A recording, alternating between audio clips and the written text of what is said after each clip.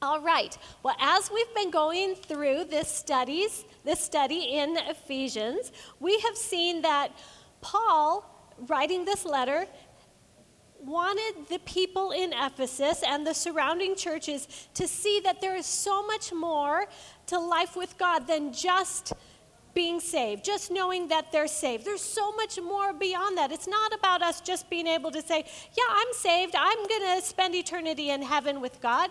No, there are things that God wants to do in and through us while we are here on this earth. He has purpose for us. He wants us to be united as his body, as the church on the earth today, that he can flood through and do amazing things through. And so throughout this letter of Ephesians, he tells us how to walk it out, to walk in love, to walk in light, to walk in wisdom, to walk in gratitude. Maureen did such a great job last week touching on those things. And now he starts talking about how we walk out our relationships. And he actually started talking about relationships at the end of chapter 5. So Maureen got us started on that last week, talking about the marriage relationship. And we're not going to go back and reteach that, but I just wanted to mention it because I want you to see a common thread throughout all three of these types of relationships that Paul talks to us about. First, in chapter 5, towards the end, he talked about the marriage relationship, that husbands are to love their wives as Christ loves the church, and wives are to respect and honor our husbands, really just as the church honors Christ. And it's painting a picture for us of the relationship between the church and Christ. Christ as the bridegroom, and the church, us, as his bride. And it's showing us that our marriage relationship should be a reflection of the relationship between Christ and his church. And so we should be asking ourselves, how am I doing as a wife? Am I honoring and respecting my husband in the same way that I honor and respect Christ? Think back on this week if you had any little irritation or conflict with your husband. Did you honor and respect him as you would Christ? Little food for thought, things to think about, because we really have the ability in our relationships to reveal more of God to those around us, to the one we're in relationship with, and to those around us who are looking on. And so now we're going to talk about a few other relationships that Paul continues on here talking about in chapter 6. And he starts out by talking about the parent-child relationship. So let's look at verse 1 of chapter 6. It says, "Children, obey your parents in the Lord, for this is right. Honor your father and mother, which is the first commandment with a promise, that it may be well with you and you may live long on the earth. And you fathers, do not provoke your children to wrath, but bring them up in the training and admonition of the Lord." Now, it says here that this is a commandment with a promise attached to it. And when I see that, that gets my attention, because that's just like a freebie. You know, God's just saying, okay, if you want this, if you want it to be well with you and have long life, then do this, obey and honor your parents. Oh, okay, if that's a promise from God, I know he doesn't lie, so if I do this, I can be assured that I will have this, right? And at any age, even when we're grown, we should still be honoring our parents. You know, that word honor, it literally means to value. At every age, we should be valuing our parents. And I know you probably, those of you with little ones at home, probably quote this verse quite often to them. But for all of us, we should all be valuing our parents at every age. And then it talks about fathers, but it's literally referring to parents here. So moms, this includes you. It says, do not provoke your children to anger. So what does that mean? Like, do your kids get a little bit angry when you discipline them? Does that mean that you shouldn't discipline them? Do you know that one of the greatest ways that our Heavenly Father shows his love to us is by disciplining us, lovingly disciplining us to train us up to be more like him? In Hebrews 12:6, it says that the Lord chastens those he loves. It literally means that he disciplines those he loves. And when you look at it in the original writing, it says he trains up his children by discipline. He trains us up because he loves us. He disciplines us because he loves us. So, of course, we shouldn't avoid disciplining children because we think, oh, well, we don't want to provoke them to wrath. We don't want them to become angry. In Proverbs 22:15, it says, foolishness is bound up in the heart of the child, and the rod of correction will drive it far from him. And then in Proverbs 23:13, it says, do not withhold correction from a child. So obviously, God's not contradicting his word, but it's in how we do that. And we have the example of our loving Heavenly Father. So the child's role is to obey, honor, and value parents, and the parent's role is to love and train up their children. And so once again, just like we saw the marriage relationship paralleled our relationship with Christ, once again, we see the parent-child relationship paralleling and mirroring our relationship with God as our loving Heavenly Father. So our parent-child relationships on this earth should reveal that relationship to others around us who are looking on. So we should be asking ourselves, okay, how am I doing? How am I doing as a daughter? Am I honoring my parents as I would honor and value my Heavenly Father? Food for thought. As mothers, to think about, are you training up? Are you loving and training up those children in the same way that our loving Heavenly Father does for us? Anybody have a child or a parent absolutely drive you crazy this past week? Don't look at the mommy table back there. A few hands raised. We need to stop and ask ourselves, how are we responding? Is our response reflecting that of our Heavenly Father, or as daughters, how we value our Heavenly Father? Okay? And then it goes on to talk about another relationship between bondservants and masters. So let's look at what this says in verse 5. Bondservants, be obedient to those who are your masters according to the flesh, with fear and trembling, in sincerity of heart as to Christ. Not with eye service as men pleasers, but as bondservants of Christ, doing the will of God from the heart, with good will, doing service as to the Lord and not to men, knowing that whatever good anyone does, he will receive the same from the Lord, whether he is a slave or free. And you masters, do the same things to them, giving up threatening, knowing that your own master also is in heaven, and there is no partiality with him. Okay, let's talk about this. A bondservant literally is one who serves another willingly, who willingly puts themselves in a position of serving another person. So in today's world, we could liken this relationship to an employee-employer relationship, or a volunteer-leader relationship, one serving another in any capacity like that, okay? And it says that as the one serving, we should obey. It means we should follow through with what we are asked to do with a pure heart, as if we are doing it for Christ himself. And then it says that we should not do it with eye service as man pleasers. We shouldn't have any other motive or agenda. First, we should do it with a pure heart, not grudgingly, not rolling our eyes behind the scenes or with a bad attitude. And we shouldn't have any other agenda. It's not to show off. It's not to score points with the boss or to make yourself look good, but to be servants of God, doing the will of God, which is obeying those we serve, and serving them as we are serving the Lord himself, not another person. Okay?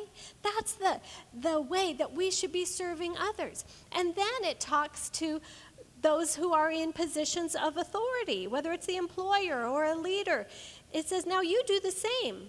Don't be threatening those who are serving you. In other words, don't abuse your authority. But as those in positions of authority, we need to remember that we are also servants. We are servants of our Master, Jesus Christ. And we need to learn from his role as the master of our lives. And you know, he gave us the greatest example of leadership, the greatest example of being a servant leader, serving those who serve him, doesn't he? And we need to learn from that example. Christ doesn't rule over us with an iron fist. He serves us as we serve him. He came to be a servant of all. And we need to learn from that example. And so once again, in this third type of relationship that Paul addresses here, we see a correlation to the relationship between Christ and his church, because Christ is our master. And as the church, we serve him. So our relationship with those that we serve should reflect that relationship between Christ and the church. You see, how we navigate our relationships, ladies, is really important to God. It really matters to him. And the way that we navigate will reveal more of God to others, to that one we're in relationship with, and those looking on. Or it might reveal something else, depending on how we navigate that relationship. But remember, this letter of Ephesians, Paul's telling us he wants to pour through us. He wants us to be united as his church on the earth, his body. He wants his fullness to pour through us. So he's telling us, let my fullness pour through you in your relationships. Let your relationships mirror that relationship between him and the church. Okay? It's important to him. And it will make a difference in the person that we are in relationship with, but also to those who are on the outside looking in, because there are always people watching us. There are always people learning from how we navigate our relationships. What are they learning from how you navigate your relationships? Hopefully, they're learning more of God. Okay, now Paul, after he talks about these relationships, now he concludes this letter of Ephesians by talking about the armor of God. And it's as though Paul is saying, okay, now that I've reminded you who you are in Christ, now that I've shown you and reminded you that God's brought you out of your old nature into a new nature in Christ, and now that I've reminded you and shown you all that he wants to do through you as you're united as his body and as his church on the earth, and I've given you tools of how to do that and told you how to walk and how to navigate your relationships so that you can accomplish this and that God can fulfill his purposes through you. Now, in conclusion, here is one final vital bit of advice. In verse 10, he says, finally, my brethren, be strong in the Lord and in the power of his might. You know, we try to do things in our own strength so often, don't we? You're not admitting it, but I know you do. I do. I'll lead the way in that. I try to do things in my own might, in my own strength, and I have to stop and remind myself that I need God's strength. God did not create us to run off doing things in our own strength, because he wants us to do things that are beyond our own human ability. He wants to do the supernatural through us, but it only happens when we take on his strength. Right? Okay, and then he tells us how to do that. In verse 11, he says, put on the whole armor of God. If we're going to walk in his strength, we've got to put on his armor. And then it proceeds to tell us why. that you may be able to stand against the wiles of the devil.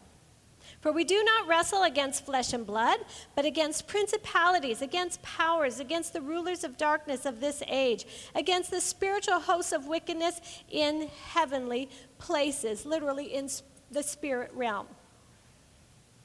You know, I think sometimes people still view the devil as a little cartoon character in his red suit with his horns and his pitchfork. And we don't recognize that he is real. He is not a cartoon character. He is real. In 1 Peter 5:8, it says, "Be alert and vigilant, because your adversary, the devil, is like a roaring lion, seeking whom he may devour." And then in John 8:44, it says that the devil is a liar. Not only is he a liar, he is the father of lies. Now, we don't need to be afraid of him because God has already given us victory over the enemy. We just need to walk in that victory, and we are going to see this morning how the armor will cause us to walk in victory over the enemy. But before we get to that, I want us to learn a couple things about the enemy's tactics. Okay, first of all, we need to recognize that he is not omnipresent. He is not everywhere. So often we hear people say, "Oh, the enemy, he's just always on my back. He's just always hunting me down." He is not omnipresent. He is not everywhere. But he works in a variety of ways. And one of the big ways that he works is simply through our old nature. Our sinful, fallen human nature. That nature that's the old man that God delivered us out of and gave us a new nature, that old nature is the nature of the enemy. It's that sinful nature. It follows after his ways. And so as believers, we've been given a new nature. But how many of you have discovered that sometimes that old nature tries to crop up? Anybody ever discovered that? Yeah, most of you are perfect in here. I have discovered that, okay? Sometimes that old nature tries to pop up, and we need to recognize that that old nature is in alignment with the enemy, has the character of the enemy, and our old nature is at war with our new nature. Okay? And so the enemy will try to get us off track by following our old nature. It can be a spiritual battle to walk in our new nature. But God created us with his help, in his strength, to walk in that new nature. So sometimes the enemy works by trying to lure us off through our old nature. But did you ever notice that sometimes the enemy tries to work by someone else's old nature? Now that one you all say yes to. Sometimes someone else allows their old nature to pop up and attack us in some way or another, offend us or hurt us. And you know what? If they are a believer, we need to recognize that's not really who they are. That's their old nature, and we need to pray for them. We cannot afford to let someone's old nature cause us to respond out of our old nature. We need to respond out of our new nature and love them and pray for them and recognize it's an attack from the enemy. That's not really who they are. So it's not a personal attack. It's an attack from the enemy. Okay? And treat it for what it is and respond out of our new nature. But then sometimes people may come against us out of their sinful nature because that's all they know, because they haven't come to the Lord yet. They haven't come to find out that they have a new nature. They haven't been redeemed yet. So of course they're going to operate out of that fleshly, sinful nature. What else could we expect? But did you know the way that we respond may just be the very thing that will draw them closer to God or push them further from God? we need to make sure we are responding out of our new nature. And then another thing I want us to recognize about the enemy's tactics is that most often, most of his tactics will begin with a lie because he is the father of lies. That's who he is. That's his nature. That's what he does. His tactics have not changed since the beginning of time. So we need to recognize it. Be good at recognizing them immediately when they come. Because think about it. That's exactly what he did with Eve in the garden. He came to her with a lie and got her to disbelieve what God had told her and believe what he was telling her. And if the enemy can get us to believe what he's telling us over what God is telling us, then we open the door for him to come in and get us off course. Think about this with me.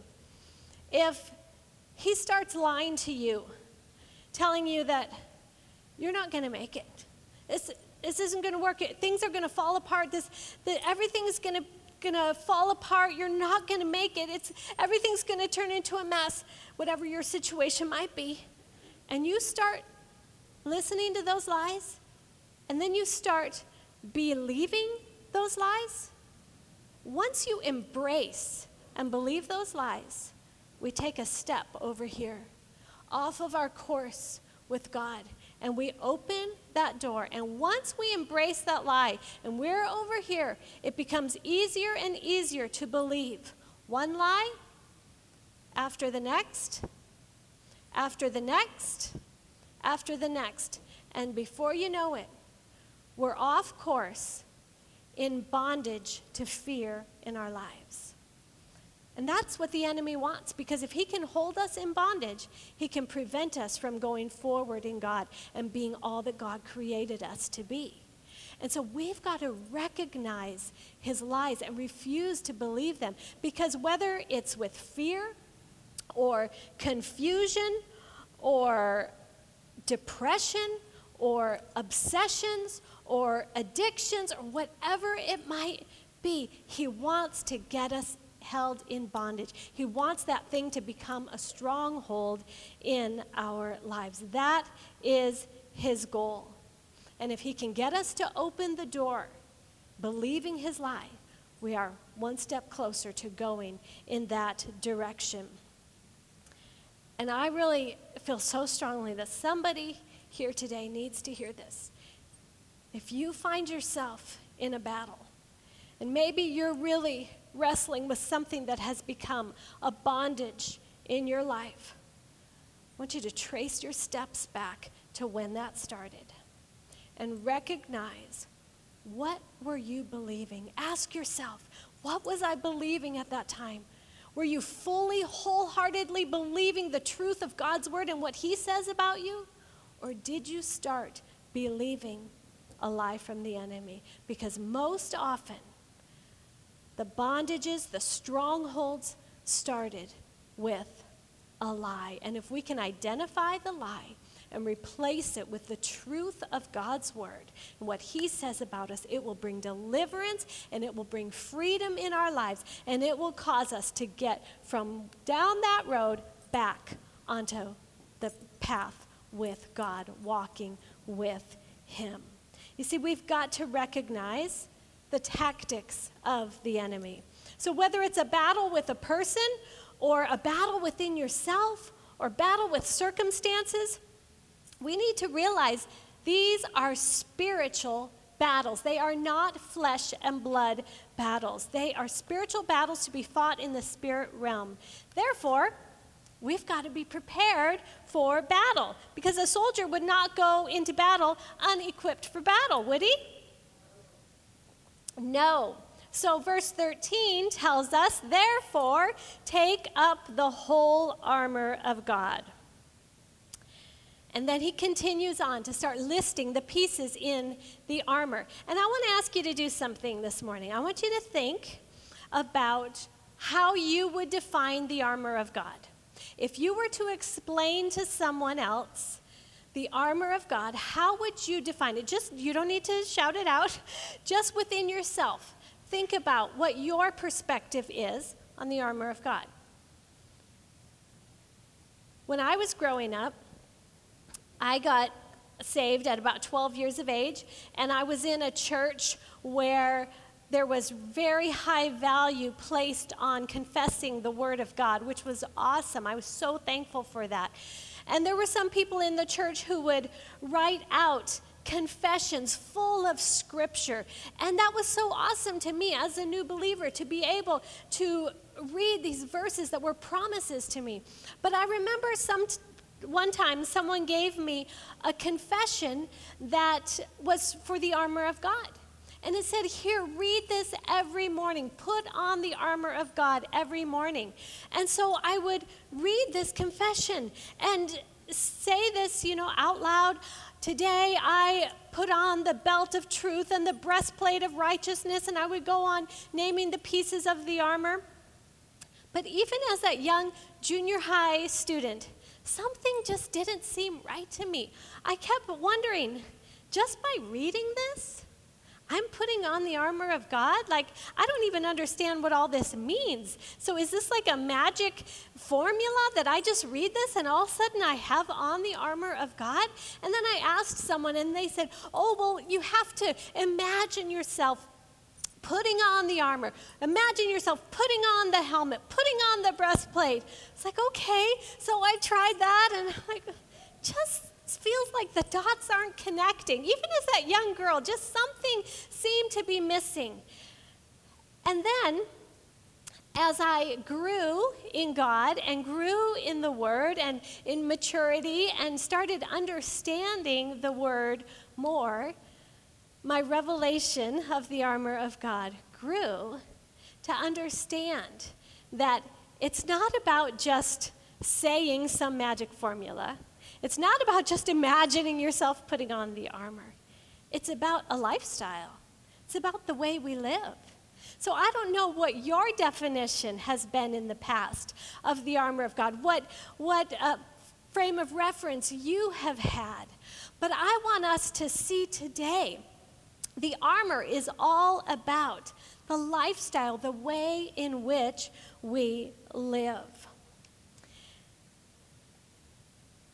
And it's so important because it says that when we wear the armor, we will be able to stand against the enemy. Now, I want us to notice today that each piece of the armor is something that Paul has already talked about in this letter of Ephesians. It's like this is his final reminder of some of these vitally key things that he's already talked about. He says, okay, now walk in this, because this is what's going to happen. And so first thing he talks about is the belt of truth. Now remember that in chapter 1 of Ephesians, we were reminded of the truth of who we are in Christ. And in chapter 4, we're told to walk in truth.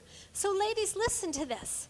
I want you to get this revelation that when we choose to walk in the truth of who God says we are, when we have the confident assurance of His truth, of knowing what His word says about us, then that truth becomes like a piece of armor around us, and the lies of the enemy will just bounce right off because we are fixed in the truth of God's word. We won't be tempted to believe the lies. Just like we were talking about a few minutes ago, the enemy comes with those lies to get us off track, to get us in bondage.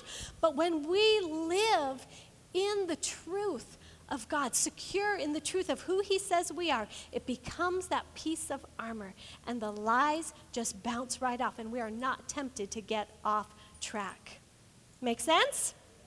Okay, now let's look at the breastplate of righteousness. You know, chapter 4 tells us that our new nature is righteous, and we're to walk in right standing with God. You see, when we start walking in our new nature, that nature of righteousness, it becomes like a piece of armor around us, protecting us from being tempted to go back and live according to our old nature. It's powerful when we start walking in our new nature. It's not just a good thing to do. It becomes armor around us, walking in righteousness, aware of that continuously. It becomes a piece of armor that prevents us from going back and living in that old nature, which the enemy will try to get us to do. It's for our protection. Make sense? All right. And then it talks about having our feet shod with the preparation of the gospel of peace. Some people call it wearing the shoes of peace. Do you remember in chapter 2 of Ephesians? Paul reminded us that Christ is our peace. And he came to bring peace between us and God and between us and others, between all of us. And so when we choose to walk in his peace, it becomes like a piece of armor around us that when we are tempted to pick up an offense, when we're tempted to pick up something that would bring division between us, we refuse to pick it up because it bounces off that armor, and we walk forward as carriers of God's peace. You see, the armor, as Paul concludes this letter, he's reminding us of things that he talked about and say, if you will walk in these things, they will protect you. They will become as pieces of armor around your life. And then he talks about the shield of faith. Chapter 2 told us that we are saved by grace through our, it's not a trick question, through our faith. Yes. And in chapter 3, it says that we can confidently access him by our faith. You see, our faith is what keeps us close to God. It's what keeps us connected with him, secure in him. And when we walk strong in our faith, it becomes like that shield that we are carrying that will extinguish every fiery dart of the enemy. And do you know what that word fiery literally means in the original writing? It means to be inflamed. In the context of this verse, it means to be inflamed with anger, grief, or lust. You see, the enemy's throwing darts at us, trying to get us to pick up things that we have no business carrying, things that are contrary to God's nature that he doesn't want us to carry. But when we walk strong in faith, it's as though we have that shield up and those fiery darts are extinguished and we're not tempted to pick them up. All right? And then the helmet of salvation. You know, salvation. Paul spends most of chapters 1 and 2 talking about salvation, both from God's perspective and then also from our perspective. And when we live with that revelation that Christ saved us, that we have been adopted as children of God, that we've been chosen by him, we've been accepted by him, we've been forgiven by him, we've been set apart for his use. When we live with an awareness of that and a continual revelation of that, a growing revelation of that, it becomes a piece of armor that protects our minds, protects our thoughts from attacks of the enemy, and keeps us on track walking out our salvation daily. Because salvation is not something that just happens one time when we say a prayer.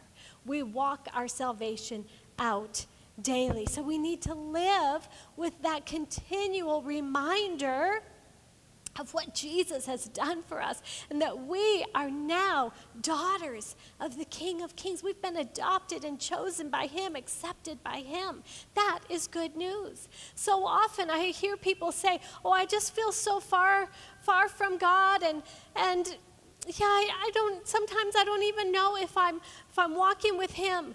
Ladies, when we live with a continual awareness and continually remind ourselves of what Jesus has done for us and what his word says about us, that we are accepted, we are redeemed, we are adopted, we are forgiven, it causes us to stay close to him. It protects our minds from the thoughts that would try to tell us otherwise. Amen? So, when we put on those pieces of the armor, it's as though every part of our life is protected. Every part of us is covered with the armor. Oh, this guy's even taller than me. Okay.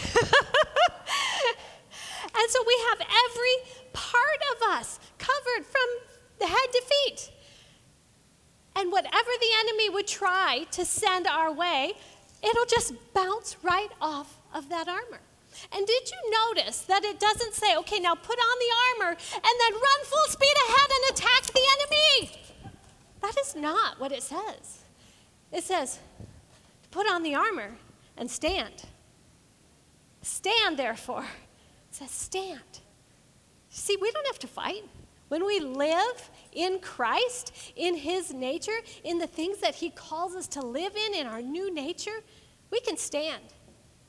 And the attacks of the enemy will bounce right off. Will we still experience some difficult things in life? Sure. But we're walking in the strength of God. We're not walking in our own strength. When we're walking in the armor, we are walking in the strength of God, and he is with us every step of the way, protecting us every step of the way. And I think that is pretty good news, don't you? All right, I'll put him right next to me. But then it continues on. And you see, the pieces that we've already talked about, they're the pieces of defensive armor. They defend us against the attacks of the enemy. But then it talks about a couple of offensive pieces, weapons that we've been given. It talks about the sword of the Spirit, which is the Word of God. The Word of God. That's the same weapon that Jesus himself used in the garden when the enemy was attacking him. When the enemy was tempting him, he responded every time with the Word of God. If the Word of God was the only weapon that Jesus himself needed, the Word of God is the weapon that we need. And we need to know the Word. That's why we're doing this series, with the Word being a lamp to our feet and a light to our path, digging into the Word to know the Word more. Because the Word is a weapon against the enemy. We need to know what the Word says. And then it talks about prayer. In verse 18, it says, praying always with all prayer and supplication in the Spirit, being watchful to this end with all perseverance and supplication for all the saints. Did you know that prayer is also a weapon? Jesus was in continuous conversation with the Father. That's prayer. He was talking to God, praying. And it tells us here that we should have all kinds of prayer. Did you know that there's so many different kinds of prayer? There's prayers of faith, prayers of agreement, prayers of thanksgiving, prayers of consecration, prayer and fasting. There's all kinds of prayer. We should have all kinds of prayer, it tells us. And then it talks about supplication, which is another word for prayer, bringing our requests to God. And it says to have that prayer in the Spirit. Ladies, did you know that when we don't know how to pray for a situation, the Holy Spirit can pray through us? It's what we call being baptized in the Holy Spirit, where the Holy Spirit comes upon us. You see, when we come into relationship with God, the Holy Spirit comes in us to abide in us. But then there is a second baptism, where the Holy Spirit will come upon us to empower us, just like he did in the upper room in the book of Acts. And the Bible tells us that all believers, all of us, can have this gift, the Holy Spirit coming upon us to empower us and to give us this prayer language where we speak in other tongues. It's different than the gift of tongues in a group setting where there's interpretation of that. This is a personal prayer language. And the Bible tells us that when we pray in the Spirit, we are praying the perfect will of God. I've got to tell you, there are some times that I don't know how to pray. I don't know how to pray for particular situations, but I can pray in the Spirit and be confident that I am praying the perfect will of God. I am so thankful for that. In 1 Corinthians 14 and verse 15, Paul, who's writing this letter, he says, I will pray with the Spirit and I will pray with understanding. I will sing with the Spirit and I will sing with understanding. And so here in Ephesians, he's telling us, pray. Prayer is a weapon. Pray all kinds of prayers with the understanding. Pray in the Spirit. And then he says, be watchful to this end, continually praying for ourselves, praying for each other. To what end? Until we have come to the place that we are allowing God to flood through us and do what he wants to do through us as his body on the earth today. And as long as we are here on this earth, we are always going to be maturing in that. We are always going to be growing in that. So as long as we are here, we need to be praying. We need to be praying for ourselves. We need to be praying for each other. It's such a powerful tool that he has given us. And so this letter of Ephesians that Paul thought he was just writing this to the churches in Ephesus and those surrounding areas, but God had a different plan. And God chose that this letter would speak these same things to all of us from generation after generation after generation, and today in 2017 to us. He's speaking to us through the letter of Ephesians. And he's saying, okay, in this setting, hey girls, you're my daughters. And I've got plans for you. So don't ever forget who you are in Christ. He wants us to let him do all that he desires in us, to work in us, so that he can work through us, uniting us as his body. We are the body of Christ on this earth. We are the church of Jesus Christ. And his purpose is that we'd be so united, walking in love, repelling every attack of the enemy, refusing anything that would bring division of any kind, so that he can be seen magnificently through us collectively. That's his plan.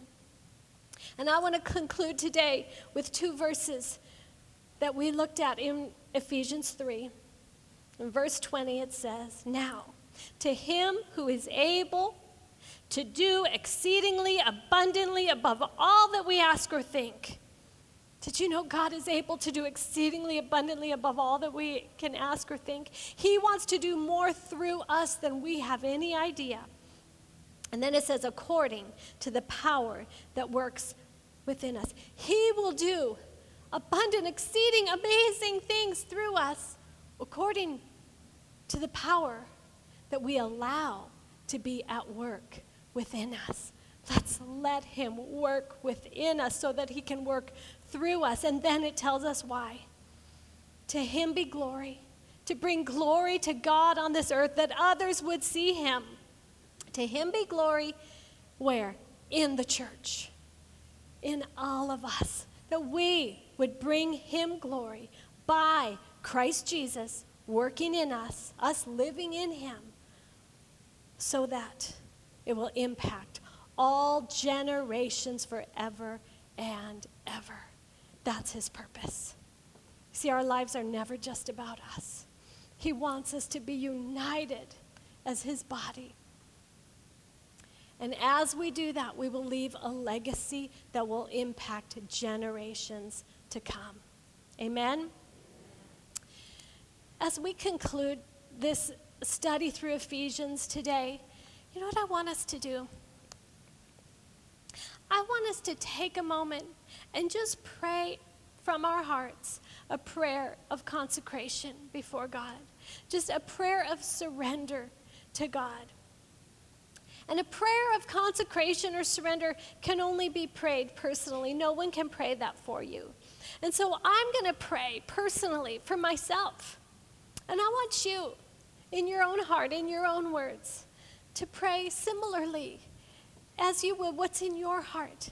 And let's together just consecrate our lives before God afresh, anew today, to be the women that he created us to be his church on the earth today. Can we do that? Father, right now, we just come to you. God, I just thank you for your presence in this place. God, I'm so grateful for your word, that your word truly is alive. It is a lamp to our feet and a light to our path. God, I'm so grateful for it. Thank you for showing us how to walk, how to live, how to navigate relationships so that you would be glorified. And God, right now, I just surrender myself to you. And God, it is the cry and desire of my heart that you would do all that you want to do through me, through my life, God. God, that I would truly live with an awareness of who I am in you, not forgetting that, not setting that aside for a moment.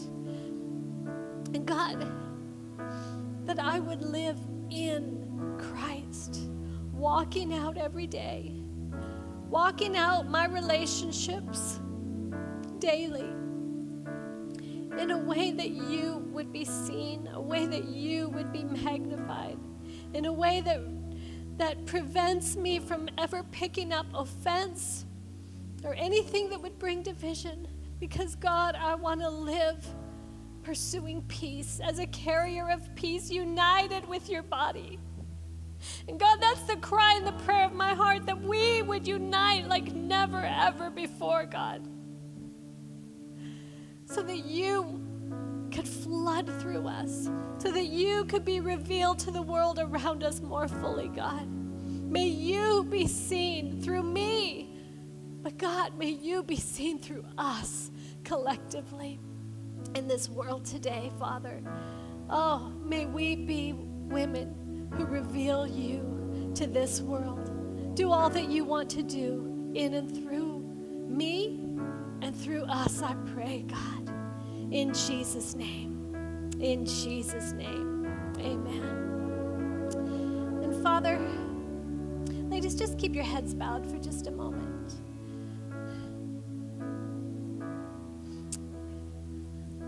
Ladies, maybe there's some of you in this place right now that